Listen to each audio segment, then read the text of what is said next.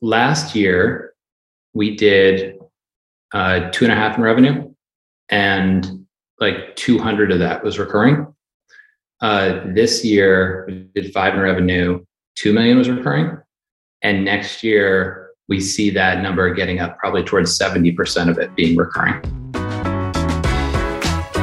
You are listening to Conversations with Nathan Latka, where I sit down and interview the top SaaS founders, like Eric Yuan from Zoom. If you'd like to subscribe, go to getlatka.com. We've published thousands of these interviews, and if you want to sort through them quickly by revenue or churn, CAC, valuation, or other metrics, the easiest way to do that is to go to getlatka.com and use our filtering tool. It's like a big Excel sheet for all of these podcast interviews. Check it out right now at getlatka.com. Hey folks, my guest today is Kevin Cornish with Moth and Flame. He's an award-winning developer of virtual reality immersive communication technology. They're led by experts from immersive tech and entertainment. The company combines artistic prowess with engineering excellence and specializes in natural language processing software products that they're dedicated to pioneering for the next decade of virtual reality learning and communication technology for both the private and the public sector. All right, Kevin, you ready to take us to the top? Let's do it. So that was a long way of basically saying you guys are building great VR experiences, training experiences for B2B clients, right? Folks like Accenture. Yeah. So our product, it's an immersive learning platform. So what that means is we got an off-the-shelf content library, we got authoring tools, and then an analytics dashboard. So our customers are everyone from CHROs, chief compliance officers, chief diversity officers.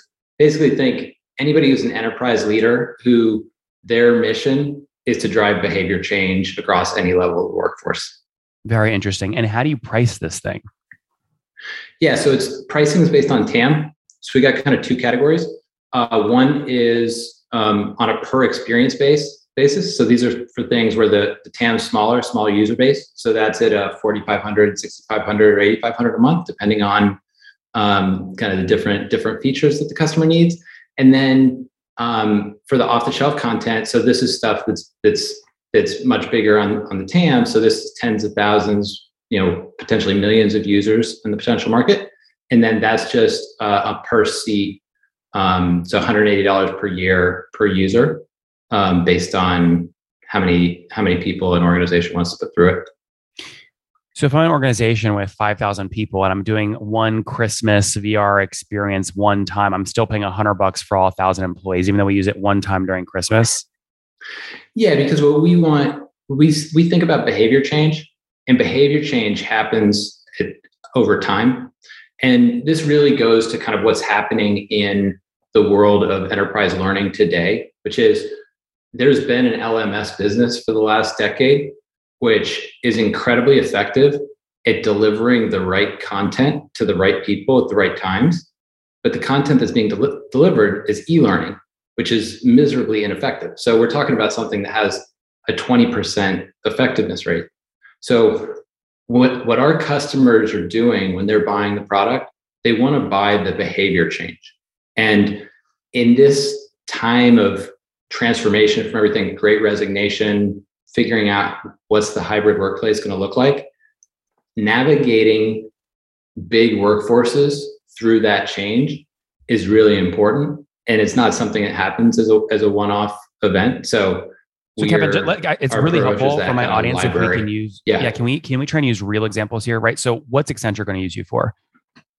Yeah, so Accenture uses they're building a library around child welfare, for child welfare workers. So that's a reseller relationship. Okay.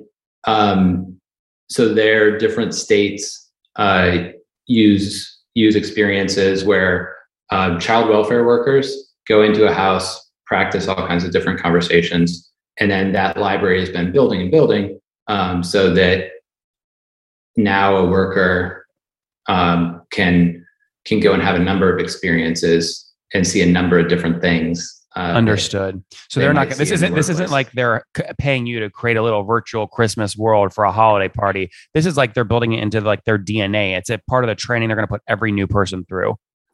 Yeah. So the use case there, just one of them was on one of the states they were having a real problem with churn.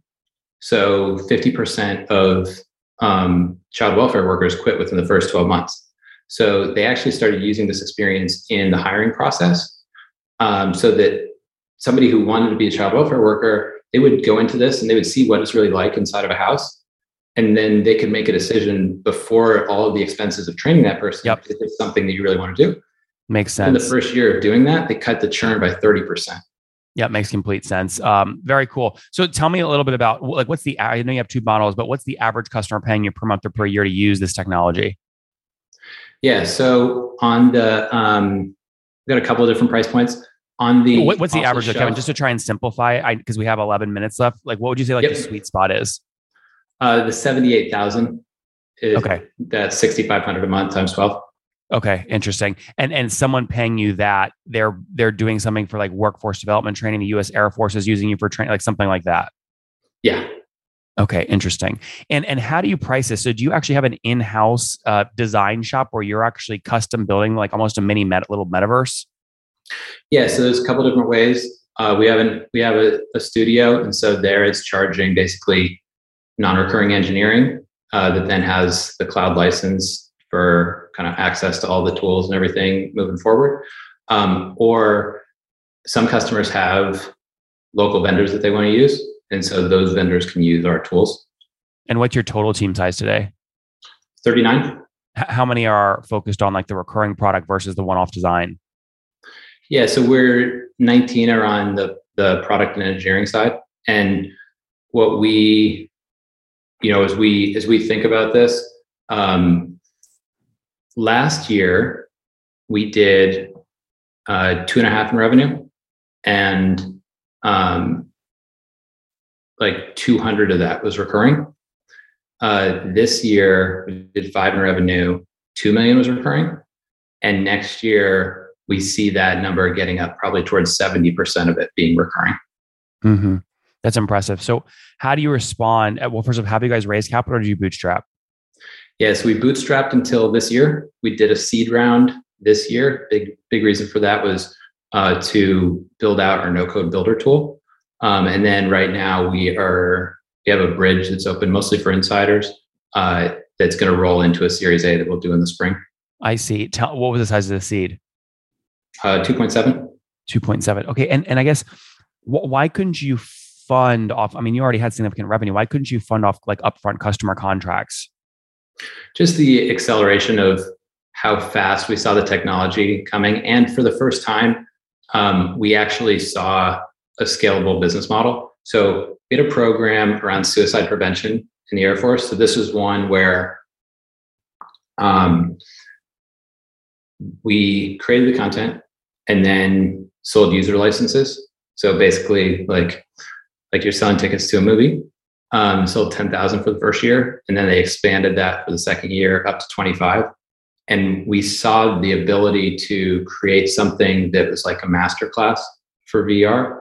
And that there's from the enterprise leaders perspective, they love virtual reality because it just works better and their people love it. The challenge with virtual reality is there's not a lot of content out there. So off the shelf content means they only need to pay for their usage, which means they don't need to have huge upfront startup costs. Understood. What credit card should I use? You guys have heard this. If you're scaling with 10, 20 employees, you know that your lead developer needed your credit card data to sign up for Jira or Trello. Your head of marketing needed the credit card to sign up for Facebook ads. Or your head of HR needed a credit card or your credit card data to sign up for that Delta trip you need to take to that next conference. Nobody understands or understood how to track this stuff efficiently and effectively until Ramp came along. Create virtual or physical cards for everybody on your team as you grow and build your SaaS company. Quickly log into Ramp and see where there are discounts you might be able to get that you didn't know about. For example, maybe you save $100 a month on Trello or $20 a month on your email marketing provider. Ramp has all these listed in their platform, and you can assign a credit card, both virtual and physical, to every employee and set limits. That way, you can quickly see if your dev tool spend is going up. Are you spending more on Trello? Or are Facebook ads increasing too fast? Or are you spending too much on travel? It's incredible the amount of insight you can see see inside the Ramp dashboard. I got to look the other day and I was blown away. I said, I've got to partner with these guys. Check it out today at nathanlatka.com/ramp. That's nathanlatka.com/ramp. I'm not going to tell you about the special bonus you'll see, but once you go to the landing page, you'll see there's a big, with 2 zeros, bonus on this page, nathanlatka.com/ramp. Check it out today because time is money and I want you to save both. Dilution is what you're trying to manage when you bring in this kind of capital, right? So what valuation did you raise at and how did you have that negotiation? We haven't released that publicly, but basic like standard kind of thinking of standard is usually 10 to 20% on a seed round. Were you sort of in that range? Yeah, that's kind of the goal, and the same kind of goal of what we want to do on these next rounds. Yeah, so you're talking like it's like a $20 to $30 million valuation effectively on the seed round. Yeah, it's something in the range. Yeah, explain to me how you're using the rolling thing. I've seen a lot of founders do this, but very few talk about the strategic reasons why. Why have you already opened it and you're going to roll it into the EA? Yeah, so the big reason is we just launched the off-the-shelf marketplace in September. So our kind of growth on that was like, we got our first customer in September, another customer October, a couple more in November, a few more in December, and we're kind of adding kind of a few more. We think we're going to be at about 5 customers a month by February, March. How many are at today? So on that one, we're 5. And what about total customers today? We're in the 15 to 20 range. Okay, 15. Got it. Cool. And then, but we want to be on the market for the marketplace, want to be at a place where we have 15 to 20 customers that are buying off the shelf content. And then we're bringing on new content partners.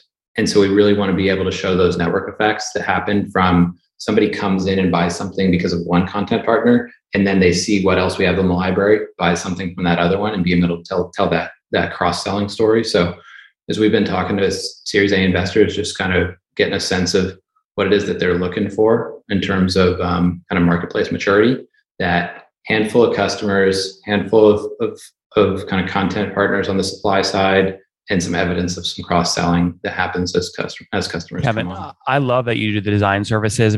You said, I think 3 million of the 5 million this year was the one-off stuff. But you just told me 20 to 30 million valuation on 5 revenue. It's only like a 5 or 6x, which tells me like that these VCs are not respecting the power of your one-time revenue, which I think is powerful because it drives net dollar retention over time. Why couldn't you get them to price that into the valuation?